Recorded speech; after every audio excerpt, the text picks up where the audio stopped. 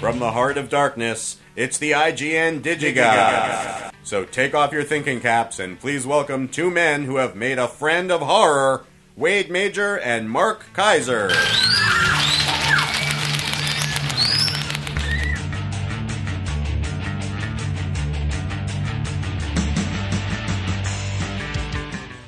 Wow, well, welcome to Wade and Mark's cooking show. Corey, who sent us that opening this week? That was written by Kevin Stubblefield. His new line of razors will be out soon. Corey. I like that. All right. Speaking of cooking, and we're just copping to it now. We're not going to talk about movies anymore. It's all about food, isn't it, Mark? It's all about food. It was never about food until you gave me the unofficial Hunger Games cookbook, which you gave me last week, and I promised I would make you something from it. Oh, I'm so and scared. I have. Oh, dear. Wade, I have. Would you like to know what I made you? Or would you like to talk about the cook? No, By the way, we got a cookbook last week. Yes. We have another cookbook this week. We're not asking for cookbooks. Why is that? Why are the publicists sending us cookbooks? Well, it's the same people who are doing both of these, and I thought it was cute. Why not? Well, I think the Hunger Games is cute, a little more up our demographic alley. Sure. But you have one. Oh yes. That what did you cook for me this week? Why I didn't cook it, I baked it. What'd you bake? I baked us strawberry shortcake bars. Oh, sweet. Now, yeah, they are sweet, actually. They're actually too sweet. According to Hunger Games Chapter 4, Mayor Undersea has a fondness for strawberries. So this strawberry shortbread is sure to be a hit in the mayor's house. Awesome. It's likely to be enjoyed by both the mayor and his daughter, Madge. Well, while you're getting one of those ready for me, the other cookbook this week is the unofficial Downton Abbey cookbooks. These are a little more sophisticated. There's no post-apocalyptic stuff here. This is just what you eat in a nice English manner.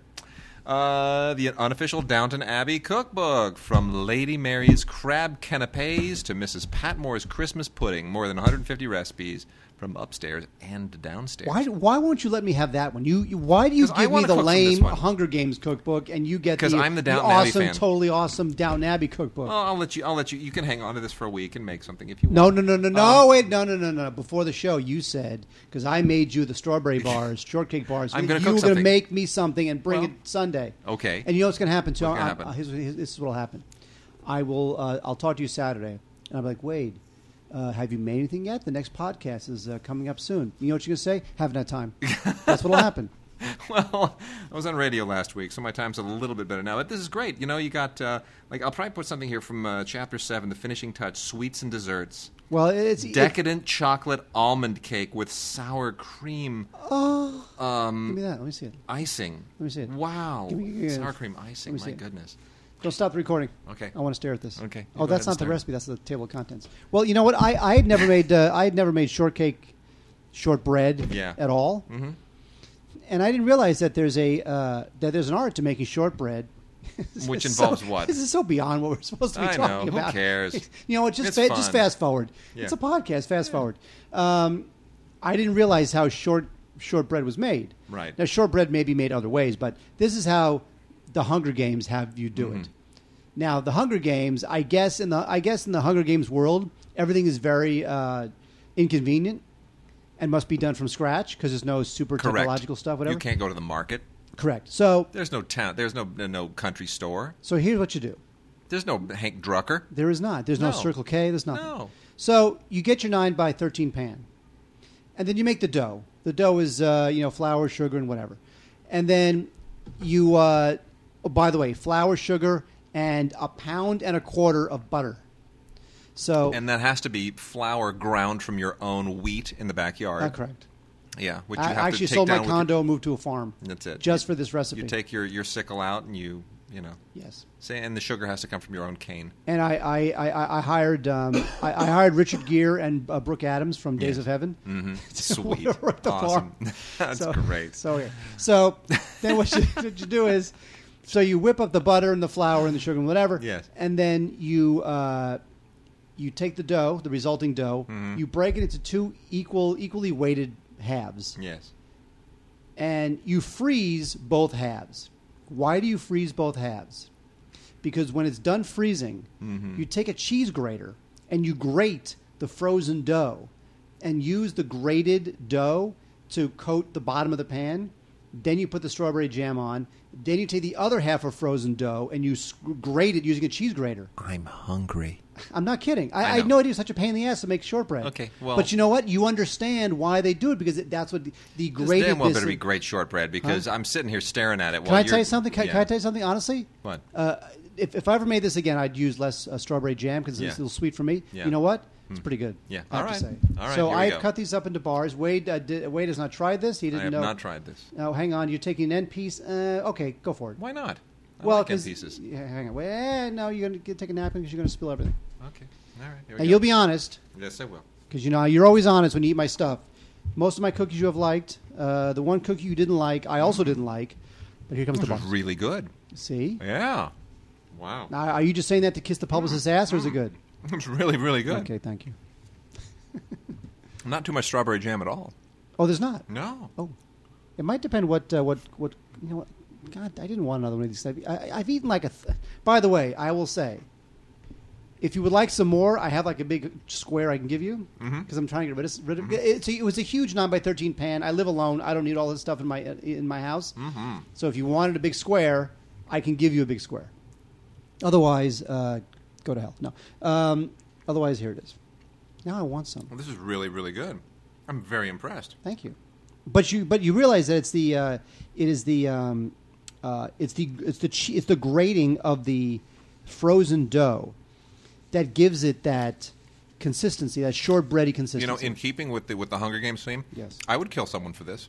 I would. I would. the shortbread games. Oh yeah.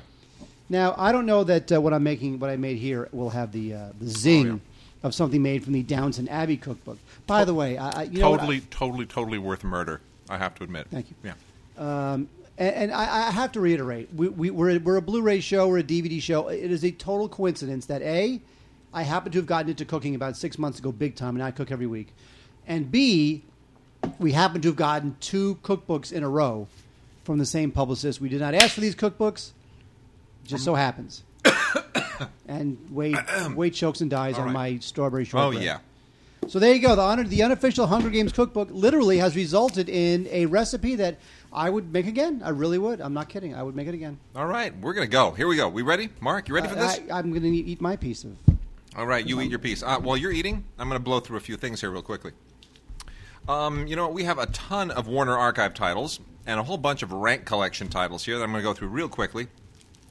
Warner Archive titles, of course, are DVDRs, which are available at warnerarchive.com. I think you can find them also at Amazon these days. They've extended out. But anyway, a whole bunch of great archive stuff. And it makes me so sad that this is probably never going to wind up on Blu-ray, because that's just the nature of the Warner Archive thing. There's no such thing as like a Blu-ray R, a BD-R. This is all done very cheaply on demand. Otherwise known as MOD, Manufacture on Demand. All the studios pretty much have this system now, except for, I think Disney is the only one that doesn't. But anyway, this is The Cool Ones. Mark, did you ever see The Cool Ones? No. Oh, gosh. Such a totally cool relic of its day. This is, this is from the whole kind of rock and roll era, late 60s to early 70s. It really kind of typifies it. Gene Nelson directed this. And it's got this really cool, just funky kind of. It doesn't feel like an exploitation film, but it really has like a 60s go-go vibe to it that I just thought was just really, really fun. And a lot of great people in it. Roddy McDowall is in this. He's like I used to love him. Roddy McDowall basically plays what's the name of the guy with the funky hair that murdered the lady? The impresario, the rock impresario guy. What was his name? It's Phil Spector. That guy, yeah. Roddy McDowall basically plays Phil Spector. You like how I said that? The guy with the funky hair that murdered the lady? And I knew. No, it's a cool, vibey, go-go dancing movie. That's The Cool Ones. And then we have Rod Taylor in Young Cassidy. Rod Taylor, of course, generally is really only known for The Time Machine. Here he stars alongside a lot of great people. Julie Christie, Michael Redgrave, Maggie Smith. For director Jack Cardiff, a great director. And this is one of those British films that sort of tries to be pastoral about the life of the working class Irish. It's a little over-romanticized, but otherwise some decent performances. Not bad. John Ford produced it because John Ford is always very in touch with his Irishness, as anyone knows who who's familiar with his entire... Hang on, wait, shut yeah, up. what? Wait, no one cares. Okay. I actually, look, this is a big square. I saved this big square for you. Nice. Thank you. you. Will take that with you. Okay. In case you want to nibble on it now, here's a fork. You're turning this show into the most unprofessional. Actually, it's now the most fattening show on the internet. Awesome. You realize there's a pound and a quarter of butter in this recipe. Yeah, that's great. You don't care. I like it. You run and you exercise. And then we also have Rod Taylor in another Jack Cardiff-directed film from the era, which is it's really more of a James Bond kind of spin-off. It's called The Liquidator. Also features Trevor Howard and Jill St. John, Wilfred Hyde-White, who was in My Fair Lady. This is fine. There were a million Bond spin-offs, and Taylor's not exactly the guy for this, but it's perfectly fine. It's kitschy, and it fits the bill. And then there is Damon and Pythias. Now, a lot of people have suggested that there is a very strong gay undercurrent to this film. If you want to believe that, that's fine. I don't really care either way. It's not that good. But there's a chain of Greek restaurants in L.A. called Damon and Pythias. There was one in Westwood. Yeah, this is a whole kind of a kind of B-level Bible story type thing. It's not even Bible story. It's more like Quo Vadis. It comes from that whole thing. So it's it's a low grade Ben-Hur is what it is. And even more low grade is Hercules, Samson, and Ulysses, which now that's a gay thing. Yeah, you know what? This is well. Geez, look at the artwork. I mean, you know what I'm saying? That's a gay thing. Yeah. Well, the other one. Look here. They're fighting over who gets to hold the spear, right? And then with this one, you got it really looks like they're getting into the position. I mean, it's just assume the position. Assume the position. No, this is one of those Italian things one of these Italian Hercules movies, and there's a gazillion of them, and they were all made really cheaply and inexpensively, and they're all equally cheesy, and they're all from the same kind of period when the Italians were doing nothing but spaghetti westerns and giallo films. So anyway, that's out there if it's your kind of thing. Much more my speed are the last two. Heidi's Song, which is a really, really sweet Hanna-Barbera telling of Heidi animated film. And this is one of the treasured memories of my childhood. I thoroughly enjoyed it. I think it's absolutely great. It's a lot of fun. Great voices, including Lauren Green and Sammy Davis Jr., and it's just terrific. Really, really good songs from Sammy Kahn and Burton Lane. Really just a wonderful movie, and that's out from the archive collection. You know what's funny is that in the 80s, Heidi was like a thing in the 80s. Children read it. There was a movie. Yeah, there totally. was now Heidi is kind of, it's almost like Pippi Longstockings. In the 80s, Pippi Longstockings movies, whatever. Now it's like, don't care. And then the great Ken Russell, the man who was kind of a manic genius until he went completely crazy and off the reservation, who died recently, or relatively recently, made one of his musical films from his musical era. He made Listomania, and boy, I'll tell you, this film, Roger Daltrey, Rick Wakeman did the music. Ringo Starr even shows up with Rick Wakeman. This is just completely off the wall, totally nutty. And what's weird is that but Russell, it's like brilliant. It's brilliant at the same time. It's a great film. But it's just totally eccentric. Somehow Russell didn't mind casting Roger Daltrey in the lead here. Right. However, he didn't cast Roger Daltrey in the lead of the film that featured nothing but Who music. I know. Not nothing but Who music, which was Quadrophenia, which we'll talk about later. We'll talk about it later. And then from the Rank Collection, which is an ongoing series of releases from VCI Home Video. They, of course, have an output deal with Rank, which is one of the most amazing libraries of British films ever. We've got a whole bunch here. Highly Dangerous. I'm just going to give you the titles because there's a ton here. Highly Dangerous.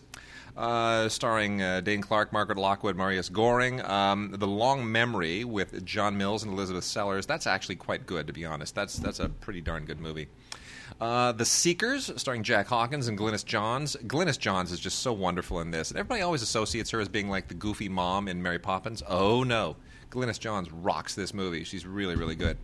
By the way, I've spent some of these got released months ago. I have spent the better part of the last 5 months watching a lot of these. You know why? Yeah.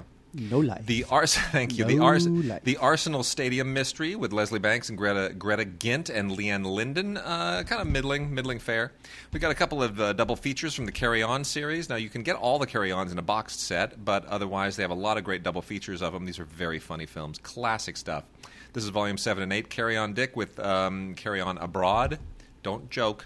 Carry On Dick. That's the name of the movie. The other one has Carry On Behind with Carry On England. Carry On England is one of the Carry best. On Dick and Carry On Behind. Yes. I'm just saying. I know. Carry On England is actually one of the best of the series. Fanny by Gaslight. This is a lot of fun, actually. Stuart Granger and James Mason are so good in this. They're just come on. Does it get any better than Stuart Granger and James Mason? Seriously. Yeah, it does. Actually, Those two voices. Many times. Those two voices are just priceless. We get a great Worf story here called Morning Departure with Richard Attenborough and John Mills in it. That's really it's a pretty cool naval battle movie. A less impressive film in Eagle's Wing. This is a more recent film. I'm surprised that Rank was still kind of kicking at this time. The only thing this really has, it has Harvey Keitel and Martin Sheen in it. It's a kind of an odd recent Rank film. Well, recent, when I say recent, I mean like late 70s, but it's a bizarre detour into making American style westerns. It's not their style. But the only thing that's noteworthy from 1979 is that the cinematographer on this is Billy Williams, who was one of the two cinematographers on Gandhi, Oscar winner just a few years later. Peter Sellers in The Naked Truth, amazing, brilliant, genius, because you get Peter Sellers and Terry Thomas in the same movie. I mean, I don't think you need to say anything else, right? Right. Totally. Also Peter Sellers in Never Let Go. Terrific. Although not as good as the other one. This is this is a more serious Sellers, just flexing some muscles that we're unaccustomed to seeing him flex. Love Story with Margaret Lockwood and, again, Stuart Granger. Middling fare. First, A Girl. This is, it's okay. This is not, the greatest thing ever. It's from 1935, so it's an early talkie. And they're trying to do the Hollywood thing. It's a little bit of a sophisticated comedy of manners. The story is basically Victor Victoria. This is allegedly the film that inspired Victor Victoria, but by no means is it as good. You realize how good Victor Victoria is. And then we got a great World War I film here. Terrific World War I film with David Niven and the likes of Stanley Holloway, Trevor Howard, John Laurie, William Hartnell, who would eventually play Doctor Who. Stanley Holloway from My Fair Lady. What a great cast. Doctor Who dud. And, of course, David Niven. No, this is a great World War I film. It's called The Way Ahead, and really is terrific. Really terrific. Not a propaganda film at all. So these are great. Those are the Rank films. Mark? Yes, sir. Why don't you tell us about some of this concert and sports crap, and I'll hook everything else up in the meanwhile. Oh, Wade, Jay and Silent Bob get old. I'm just going to eat while you're doing this. That is fine. That's fine. Wade and I have talked a lot about Kevin Smith, so we all know our feelings about them. And in this is a live thing that they did, and I actually heard. I know some people who went to one of these shows and said it was the greatest thing they'd ever seen. Now they don't have the best taste in the world, but I'm just saying. Well, you know what? Look, I think Kevin Smith is very funny, very a great speaker, great raconteur, very honest, a little bit profane, but that's part of the fun. This is a live comedy show from London. They had done it in London, Manchester, and Edinburgh. And the way Kevin Smith does these things, no two shows are ever the same. But there's some really funny stuff here. So it's Jason Mewes, who's had no career other than starring in Kevin Smith films, and Kevin Smith, who's pretty much had no career other than doing his own films because he never really grew as a director. And although, you know what, I like Red State. I have to say, there was some good stuff in Red State. Yeah. I wanted to hate that thing so bad, but there was some good stuff in it. He's way too childish to really give you the pointed political commentary you might want from Red State. But anyway, Jay and Silent Bob Get Old is good stuff because I love anything that keeps Kevin Smith from directing a film. Okay. Now, I'm not a big hockey fan, but I do know that the LA Kings have never won a Stanley Cup until this year. And to commemorate this very exciting event in LA lore, LA history. Your friend Phil was like inconsolable.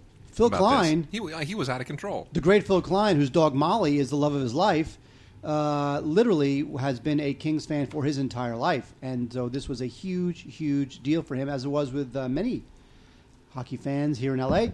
So here we have on Blu-ray and on DVD, Los Angeles Kings Stanley Cup 2012 champions. This is put out by Warner Brothers and the NHL. And it's just recaps the as a brief recap of the season and how the Kings pretty much were left for dead until they somehow managed to make it to the playoffs. And of course, as we all know, with hockey, the playoffs is the second season. Yeah, exactly. But they peaked at the right time, and they made it all the way through, and they won the Stanley Cup, and congratulations to them. I'm sure that this has resulted in about a 10-minute 10 minutes of renewed interest in hockey in Los Angeles. Yes. And now we've gone back to not caring about it. Probably. So this is available on straight-up DVD, and it's also available on a DVD Blu-ray combo pack. Lots of bonus features. If you're a Kings fan, it is a no-brainer. Speaking of sports, we have the complete history of the New York Giants. You know what I love about things that say the complete history of? The moment the Giants play another game, no longer complete. They don't tell you that. That's a great point. Anyway, so the Giants have a storied history. They've been around since like 1925. They've got 22 division titles, 4 Super Bowls.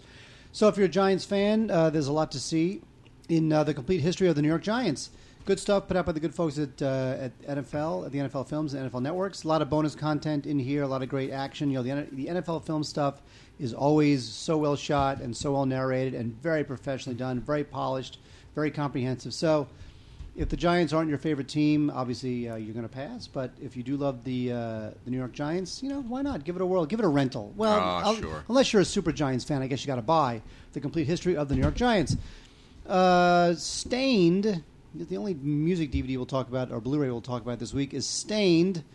And they're an American rock band that they're not really my favorite, but they've had a couple of decent hits.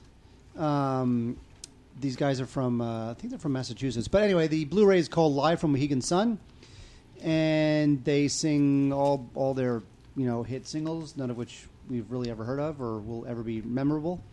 Not Again, Eyes Wide Open, So Far Away. Not the Dire Straits, So Far Away. Fading, Falling, For You, Outside. Bunch of stuff we don't know because we don't like them. Awesome. What's wrong with you? How dare you? I don't know. I know nothing about Stained.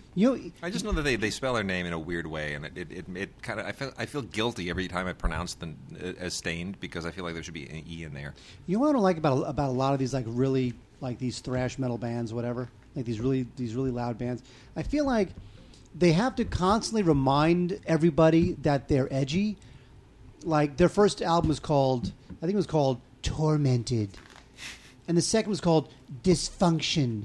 It's like it's almost like they try to prove to the kids that they're edgy and dangerous by naming their albums and their singles like really edgy, dangerous things. I want a Stained album called like Petticoats and Dandelions. When they have an album called Petticoats and Dandelions, I will listen to that. I'm going to send them a letter. Thank you. I will. I'll do that. I've got 4 titles here that are noteworthy only because they have guys holding guns on the covers. I know it's not new, but I just found it interesting this week. I just thought, boy, there's a lot of guns, and they all look like the same gun.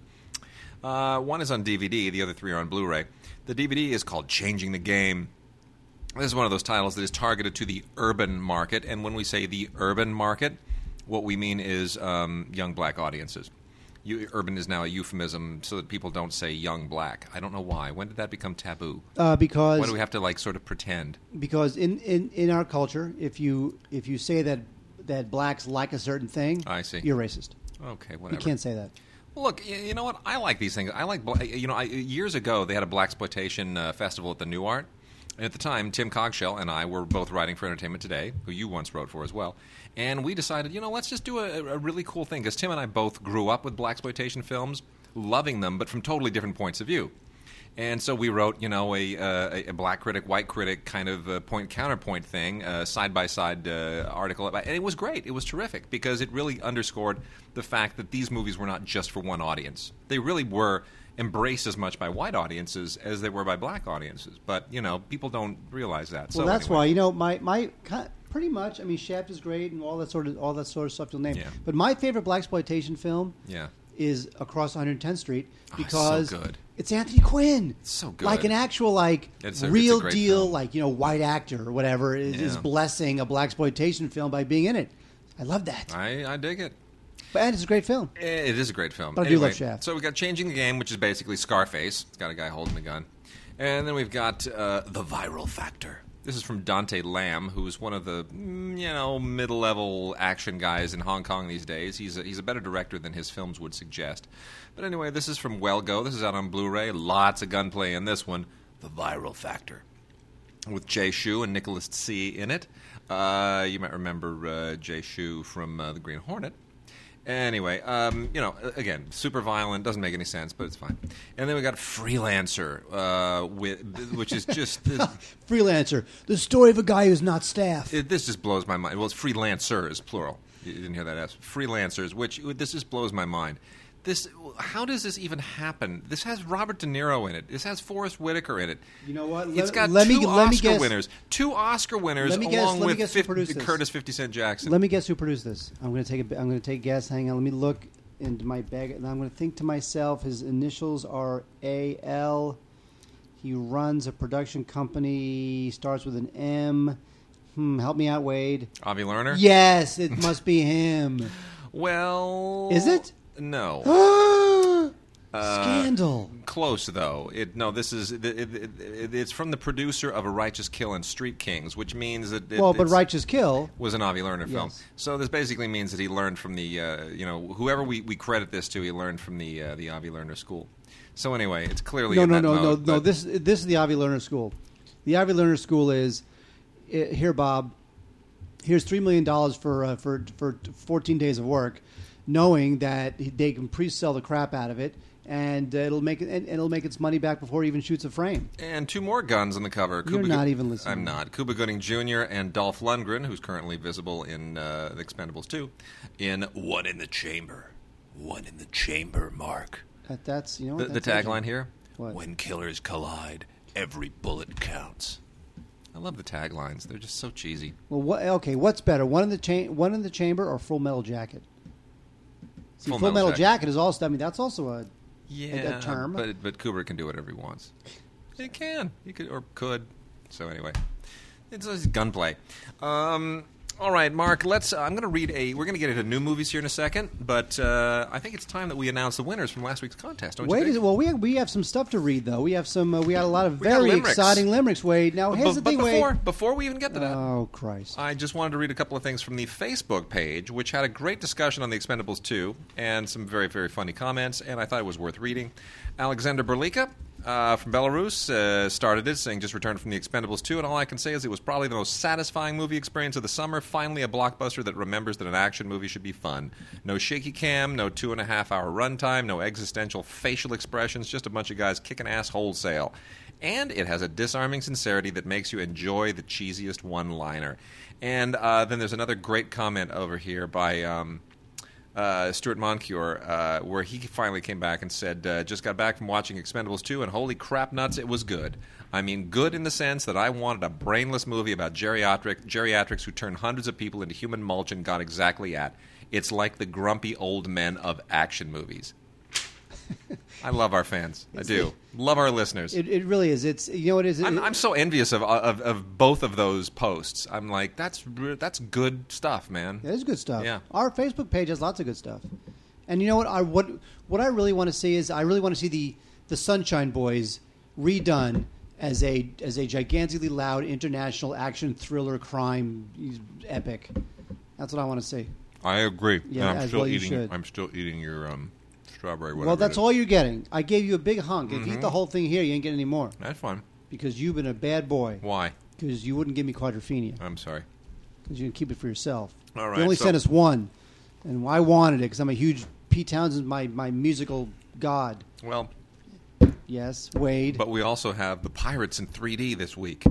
Yeah, but you like the Pirates because it's the. Anyway. Let's talk about the contest first. Oh, so contest. Our limericks. Now we got a lot of great limericks. Actually, a lot for us to have to go through. But so we thank you for that. But some decisions are harder than others. Yes, they are. And this decision is very difficult. So now we had discussed before the show.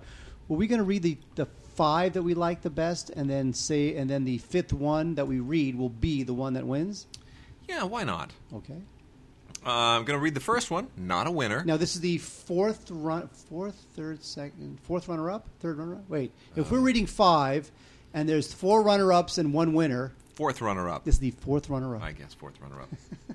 This is from Lorenzo Raffa, who says, Aladdin the Dictator said, Kim Jong-il has me seeing red.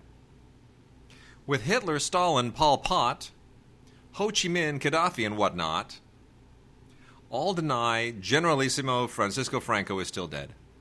Now, here's the thing. Bad. It's good. It's not good. bad. Not bad. He lost me in the last line. Yeah. Lorenzo, the last line, you lost. I know you were going for the comedy, but somehow the bust of comedy kind of went into the ditch just a little bit. But you did a great job. And I love all the historic references. Yes, nice. Tav Rainey writes and says, I am the dictator Shahbaz Aladdin.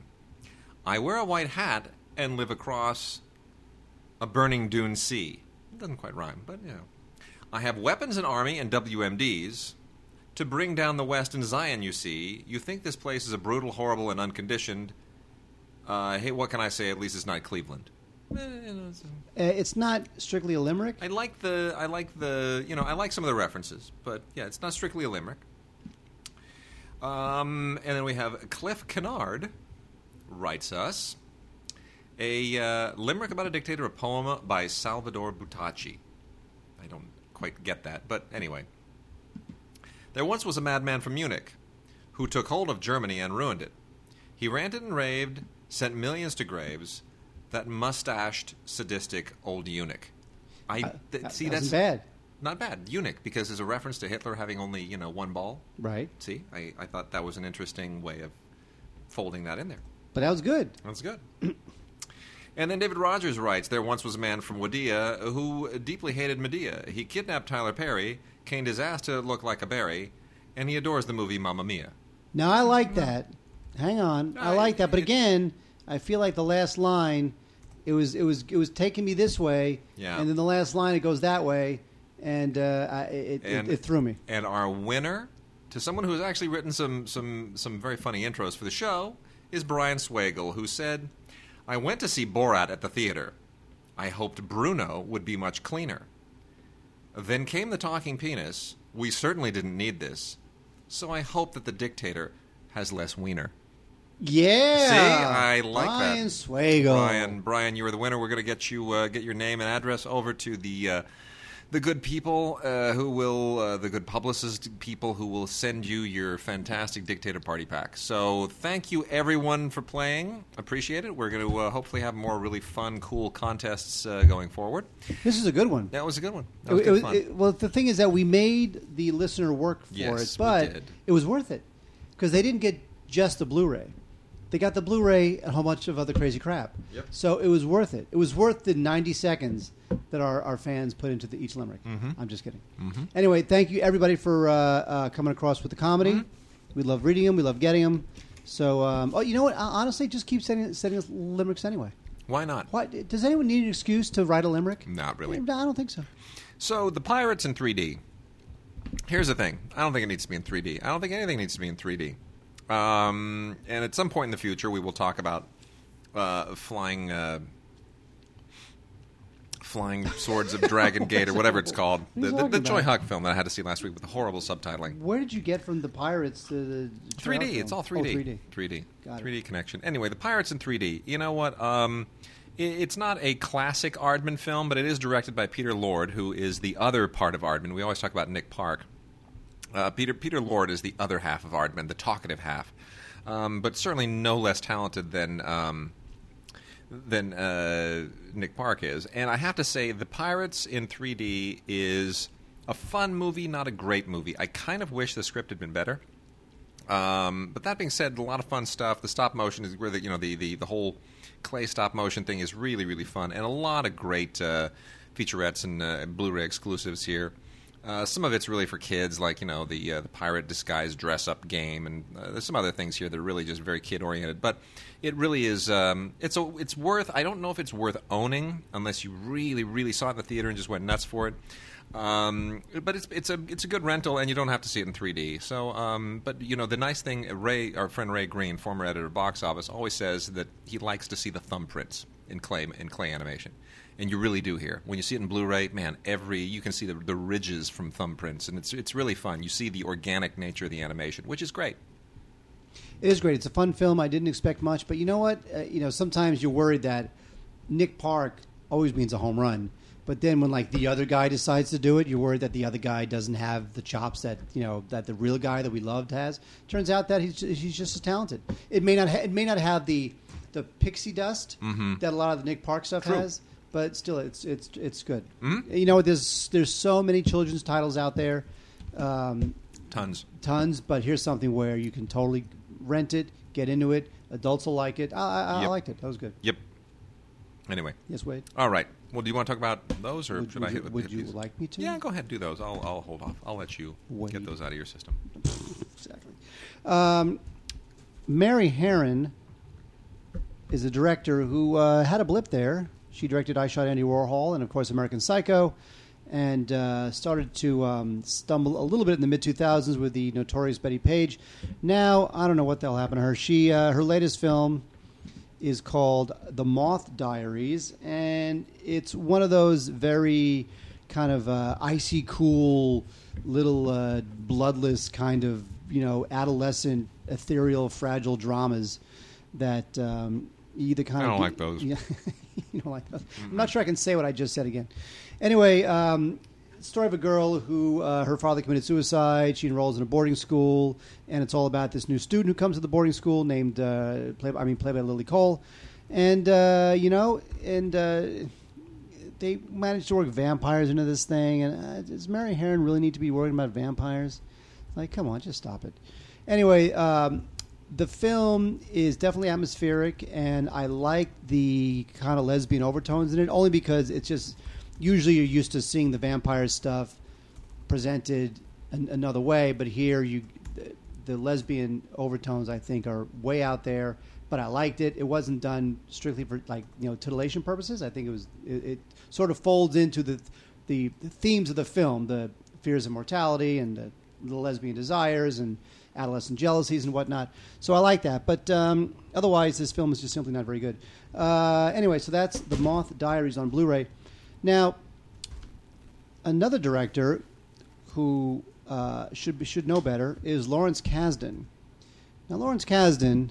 What happened to Lawrence Kasdan? I mean, this is the guy... I mean, from Raiders of the Lost Ark and Empire Strikes Back, and even stuff like, Big Chill. Big Chill, for crying out loud. It just he had him. He was like so good right up until into the early '90s, and then something just went kaput. I mean, look. I mean, this guy. Grand Canyon. Come on. Grand Canyon. The trailer for Grand Canyon made me cry. I know. The trailer at the very end when Kevin Kline shakes hands with Danny Glover, they're sitting on the curb. Yep. I cried. I admit it. This is back in 19 whatever. Anyway, so here's a guy who's gone from writing Raiders of the Lost Ark and Empire Strikes. He had a hand in Empire Strikes Back, directing The Big Chill. I just think he's kind of lost it. And when I found out he was directing another film, a new film, this one called Darling Companion, you thought to yourself, "Oh my God, what is up Lawrence Kasdan's sleeve? Yeah, I don't what know. are we going to see? How cool is this going to be? You know what? Lame. It's about a guy who lost his dog. That's it. Good cast. That look, dog is great. Oh, doggies, they're so dumb. I don't know. Dogs are ridiculously cute. Anyway, Diane Keaton plays this a woman who saves a dog side of the freeway, and she's married to Kevin Kline, and they're sort of like empty nesters, and so they, the Diane Keaton, kind of really falls in love with this animal, and then the animal gets lost, runs away, whatever, and that's the movie. It's just agonizing. I just don't understand. Like, you know what? If you assign this film to any director who does like kids films, like those little like what's it like a Benji film or something, like Joe Camp. If Joe Camp directed this, wow, it's a good film from Joe Camp. You mean like like those mid-level guys who do these like $20 million dramas for animal movies. Yeah. But Lawrence Kasdan, it's like, are you kidding me? Yeah, it's not that. But look, it's got Mark Duplass, Diane Keaton, Kevin Kline, Sam Shepard, Elizabeth Moss, Mark Duplass. So Duplass is not a selling point for me. That name just doesn't work for me. However, guess who called it a true gem? Yeah, thank you. Our good friend Pete Hammond. Not surprising. Anyway, Darling Companion is terrible. Although it does have a commentary from Lawrence Kasdan, who co-wrote the film with Meg Kasdan.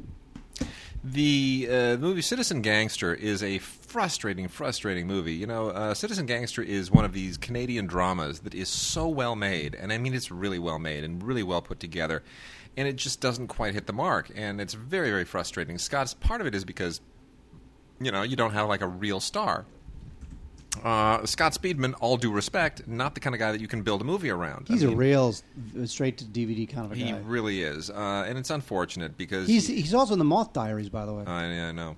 If you were to put a real actor in this part and maybe, you know, juice it up with a little bit more production value and a bigger cast and, you know, kind of throw just a slight bit more at it, this could be like Oscar contender stuff. The story, basically, it's the story of Edwin Boyd, who is this Canadian World War II veteran who couldn't get work as an actor, had dreams of becoming a movie star, and then kind of fell into a bank robbing lifestyle, which is it's such a tragic story because his wife didn't know about it, and it winds up sort of drawing his entire family into this life of crime, and then he's become it's sort of like a guy who thought that he was going to be Errol Flynn, and he winds up becoming Jesse James.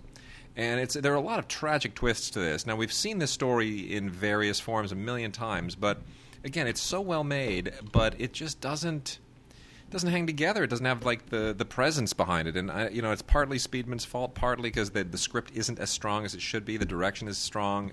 It's worth seeing, but not worth owning. And then we have an interesting film here. We have now from the Criterion Collection. We got 3 different films. One from the Eclipse line, 2 regular Criterion films. The first one I'm going to talk about is this Paul Fajos film called Lonesome, which, you know, every once in a while Criterion will come out with something that I have never, ever in my life heard of. And you go, really? I there's stuff that I've never seen that gets the Criterion treatment, but when Criterion comes up with something I've never even heard of, I got to find out what this is all about.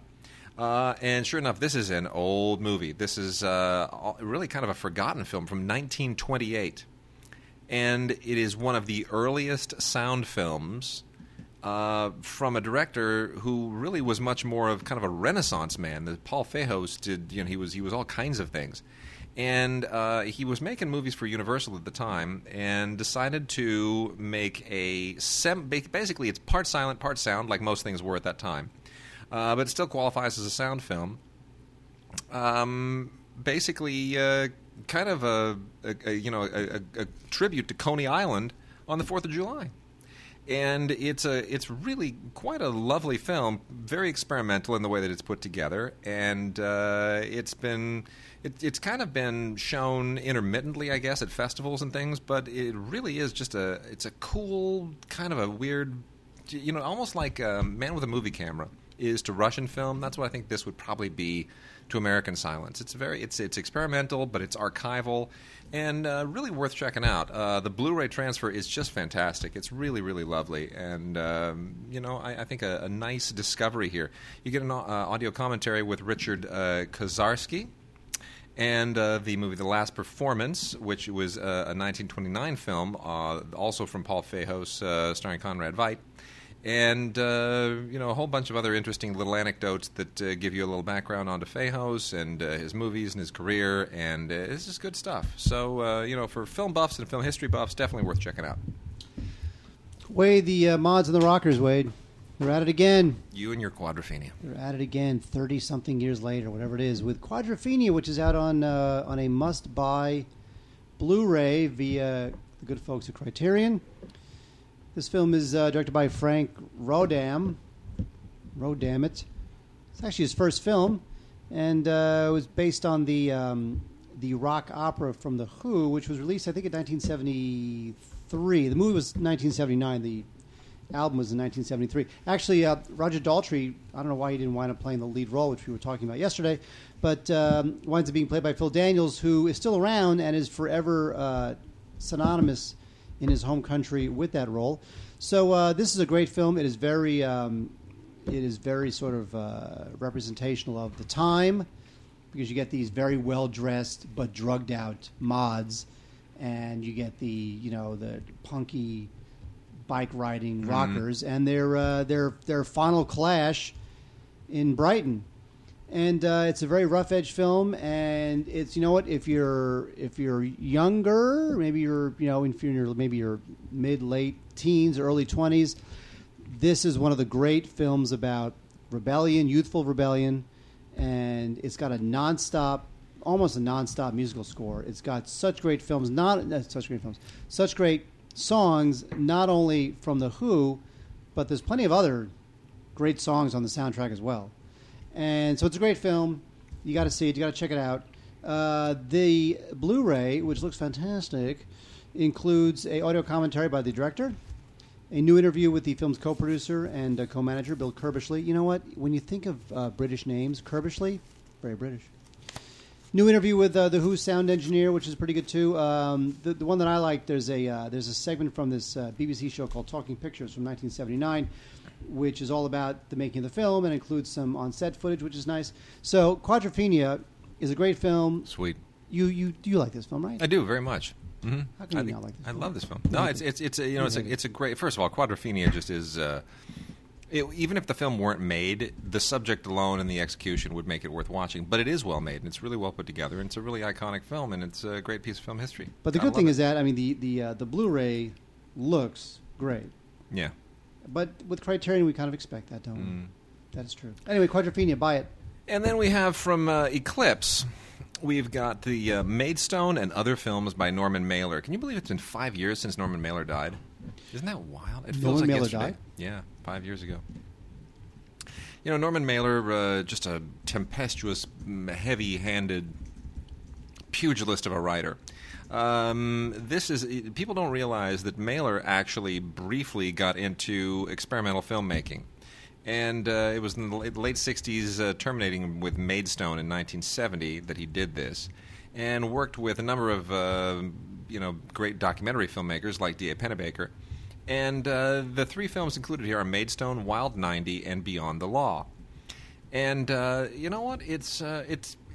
I don't know that these films are any good, but they're noteworthy. They're interesting because you get a sense of Norman Mailer in them. And I mean that not just because he wrote them and directed them, but because or co-directed them, but because he's actually in them. Notably Maidstone, where he is he plays a presidential candidate who is going to be the target of an assassination attempt. And it's I guess I would recommend these to people who love experimental films and who love Norman Mailer. I'm not sure I'd recommend this to anybody else, but Mailer is certainly an iconic figure, a relevant figure that people are still debating, and they will continue to debate him for a long time. Because he's uncomfortable. He's difficult. You have to wrestle with his writing, and you have to wrestle with his character and his personality, and all of that comes through in this. So, Mailer fans and experimental film fans, check out Maidstone and Other Films by Norman Mailer. This is Eclipse Series 35, including the films Maidstone, Wild 90, and Beyond the Law. You know it, Wade. You know what else I know? That the Blu-ray for Battleship it features an amazing, unbelievable transfer. It's suddenly a good film, right? Gorgeous. Yeah.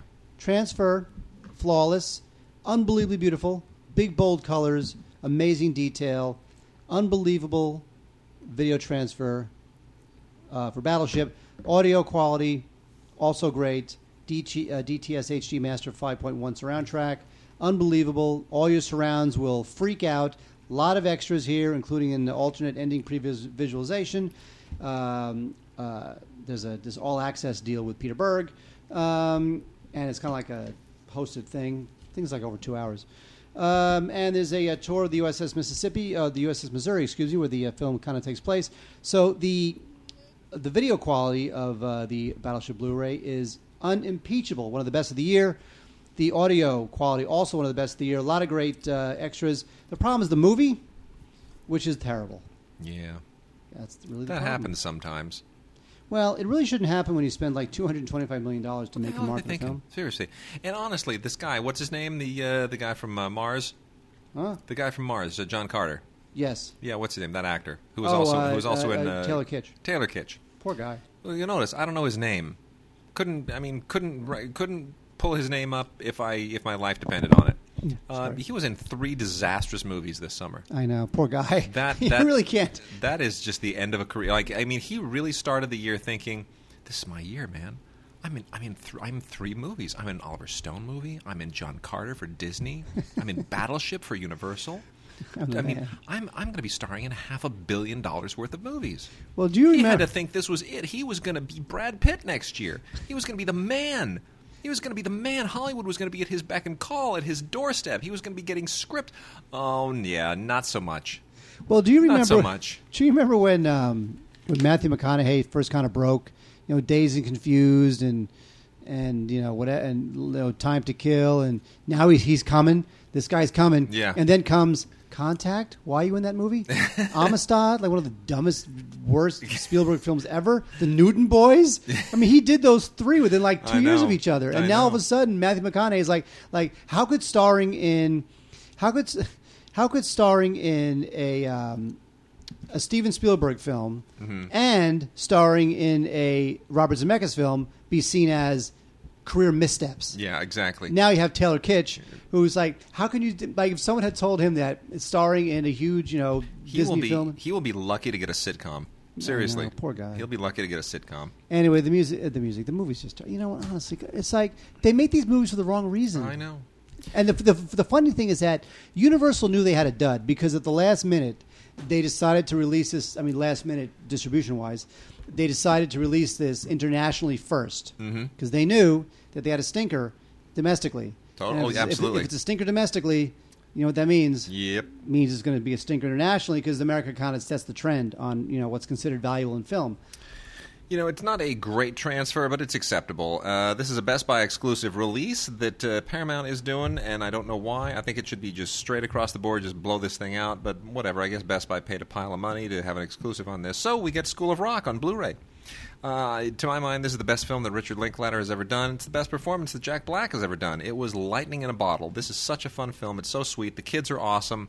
It's a clever script, a totally commercial script. It feels like a great throwback to the good comedies of the 1980s, and I heartily endorse this. Now, again, not a great transfer. They kind of blew this out to Blu-ray just to let the transfer monkey throw the switch. Nobody really watching, and so it's got some issues, some chalkiness, and some edge enhancement issues that I guess are inherited from the whatever master they used for this. All the extras are pretty much the same that were on the previous DVD release. But you know what? It is definitely worth checking out. And then also we have a couple of Halloween movies on Blu-ray. Both of these from Anchor Bay. This is Halloween 4, The Return of Michael Myers, and Halloween 5, The Revenge of Michael Myers. And honestly, if you were to watch them back-to-back, you would forget which one was which. There are audio commentaries on both of these that are totally negligible. They don't tell you anything that you really need to know. There's some promos, trailers, the usual kinds of little fillers on here. And otherwise, pretty much, even though these are very decent Blu-ray transfers for movies that have no business looking this good, honestly, the only people that this is for are people who are such huge fans of the Halloween series that they just can't get enough of Michael Myers' murderous ways in the first three films, one of which doesn't even feature him. That Season of the Witch, it has nothing to do with Michael Myers or the Halloween series. You realize that as much as we bemoan, films today, you realize that. I mean, come on. There were like 17 Freddy films and 16 Halloween films and 19 Friday the 13th films. I mean, we really don't have much to... in the 30s there were a lot of crap, too. I mean, there's a lot of crap in every... Yeah. The only difference is that today the crap costs $180 million to make. Very true. Very true. What are you talking about there, Wade? What do you got? Well, let's see. Let's do that. Yeah. Well, this movie, Think Like a Man, Tim Story. Tim Story is a director who was way, way over his head when he directed a couple of Fantastic Four films. I mean, this is a guy who had gotten his start directing Barbershop and the horrible film called Taxi, a comedy with Queen Latifah. So it's like, yeah, Barbershop. Let's give him 2 Fantastic Four films. It's one thing to give him one Fantastic Four film, but why'd you give him the other? It just is terrible. He's just not that kind of director. So now he's finally gotten back to what he should be doing, which is sort of like light ensemble comedy drama stuff. And here with Think Like a Man, we have him back on familiar territory. I didn't really get much out of this. I find these films to be very slight, and I like Kevin Hart. Huh? He's about the only thing I like in this movie, Kevin Hart. I think. There's nothing wrong. The cast. I mean, Gabrielle Union's beautiful. I love her. Kevin Hart's fine too. Jerry Ferrera, he's the guy from Entourage. He's fine too. Taraji P. Henson, Oscar nominee, ladies and gentlemen. She's great. But, I don't really... There's not a whole lot of zing to this stuff. No. And I just find them to be very middling and just not that insightful. And it's Think Like a Man. Yeah, that's it. Gag reel and deleted scenes are available on the Blu-ray, and there's a couple of exclusive Blu-ray features, none of which are worth buying the Blu-ray for.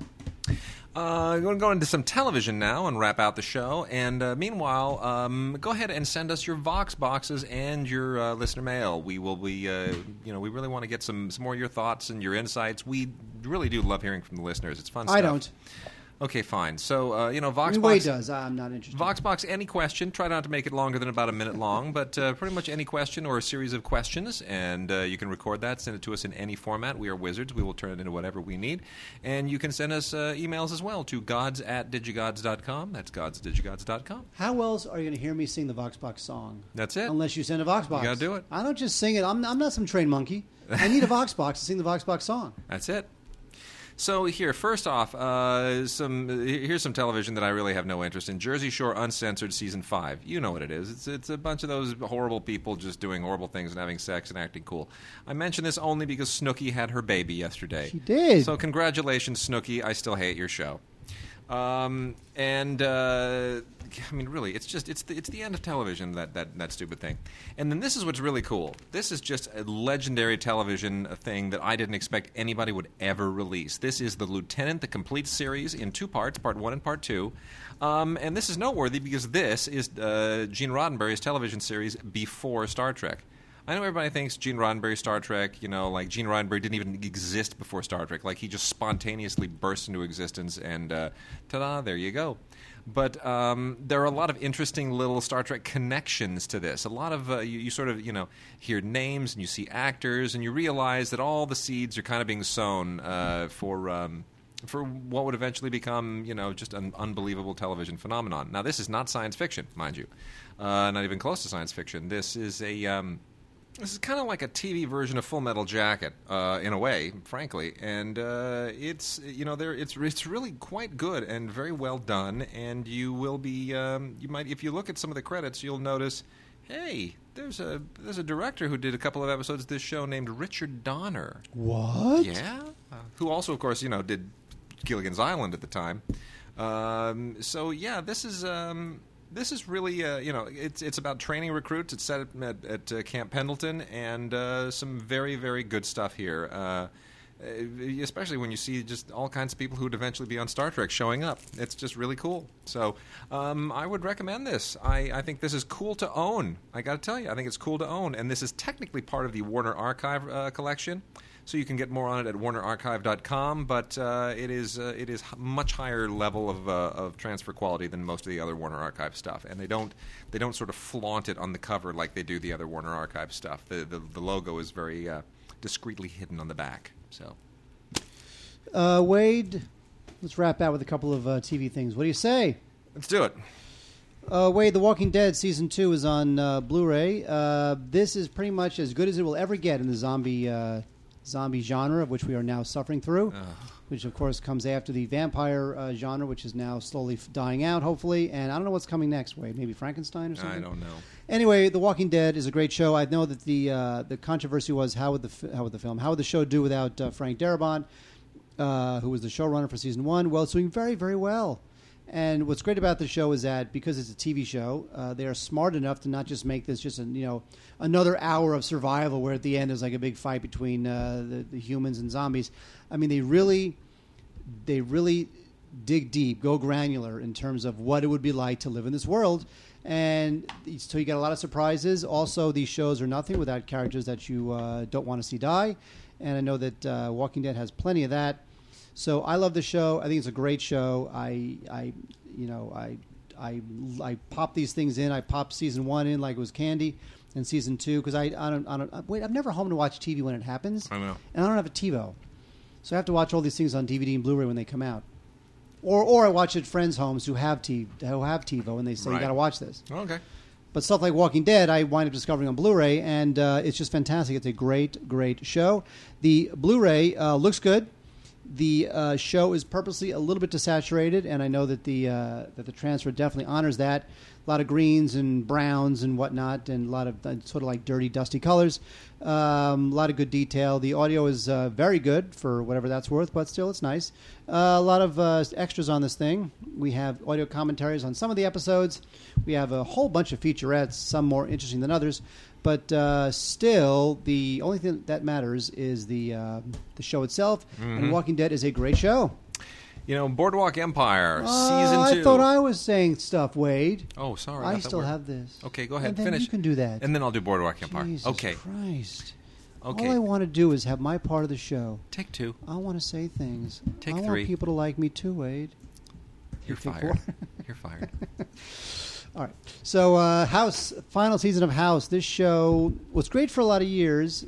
I can't say that I watched, every season of the show, but at the beginning, seasons like maybe 2 through 4, it was pretty great. Now it's kind of like it's just getting a little more ridiculous. Some of the comedies are a little bit more out there. Some of these episodes are a little bit more flamboyant. These visually flamboyant. So I think it was about time this thing retired itself. Anyway, so there you go. So we have House season 8, the last one, and not one of the better seasons. Although the idea that it's ending definitely gave the seasons some energy because you're sort of wondering how it's going to finally resolve itself. And there you go. A couple bonus features on this thing, including a look back at the show, a couple of scenes of Hugh Laurie directed a couple of the episodes, or at least one of the episodes this season, and a look at how that was done. And there you go. Also, there's a good featurette on the cast and crew looking back on the 8 seasons now that it is all over. So House on Blu-ray, Season 8. If you've got the other 7, why would you not buy this one? Boardwalk Empire, Season 2, the complete second season on Blu-ray DVD digital copy combo, which includes a thing that really is close to, you can't redeem the digital copy after the 28th of 2014, so you only have a year left. Quickly running out of time. I'm telling you. So you got to get this now. I don't know why they put those expirations on it. Anyway, this is the second season of Boardwalk Empire, and on Blu-ray it looks fantastic. And I'm going to say something about this. First of all, 3 things. Extras are phenomenal. They're educational. They understand that the show has a Prohibition-era setting, so they go out of their way to really, really immerse you in information that will not only educate you, but make the show more enjoyable by virtue of your education. Bravo. They're treating viewers intelligently, which HBO always does. Lots of great audio commentaries featuring cast and crew, and it's great. Really, really outstanding stuff. This is just a superb product all around. And here's the thing. Lawless is out right now, which is also a Prohibition movie, feature film. Don't like how it looks. Love how this looks. This looks more like a feature film than that film does. That's not a bad movie, but it's just this, to me, really, really brings it, and that doesn't quite do it. Also, Michael Shannon, who's very funny in Premium Rush, which just opened. He's very funny in that movie, but better in this. Michael Shannon, great actor, perfect for this. So, outstanding Boardwalk Empire second season. And then lastly, the complete first season of Once Upon a Time, an inexplicably popular show that takes fairy tales and mashes them all together in a thing that jumps back and forth between back then and now, or some other dimension and this dimension. Still doesn't make sense to me. My mother-in-law loves this show. I've sat down and tried to watch it numerous times, and all I can wrap myself around is that Robert Carlyle is really overacting, but I like him so much that I accept it. But everything else in this makes no sense to me. I can't put the whole plot together. Even just watching it from the beginning, it just feels it feels like too much of a weird conceptual mashup, and that's not my thing. But anyway, a lot of people love it. It is a great transfer. It comes with a little lenticular cover and an exclusive feature on the Blu-ray, the History of Fairy Tales with Josh Dallas. So, they're really playing to their audience. They're playing to their strengths. So, if you like this show, please email us at gods@digigods.com and explain to me what on earth is going on and why I don't get it.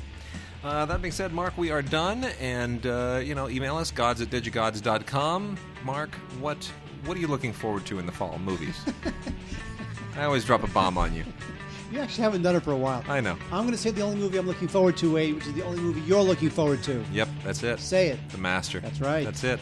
P.T. Anderson, shot in 65mm negative, 70mm projected. Only the third film since 1970, Ryan's Daughter, the David Lean film. Only the third film since then to be shot that way. You know what the other two are? Ron Howard's Far and Away, which I saw at Cannes, was not impressed. And the other one is Kenneth Branagh's Hamlet. Ooh, So really? we are in rarefied territory here. Looking forward to the master big time. See you guys next week.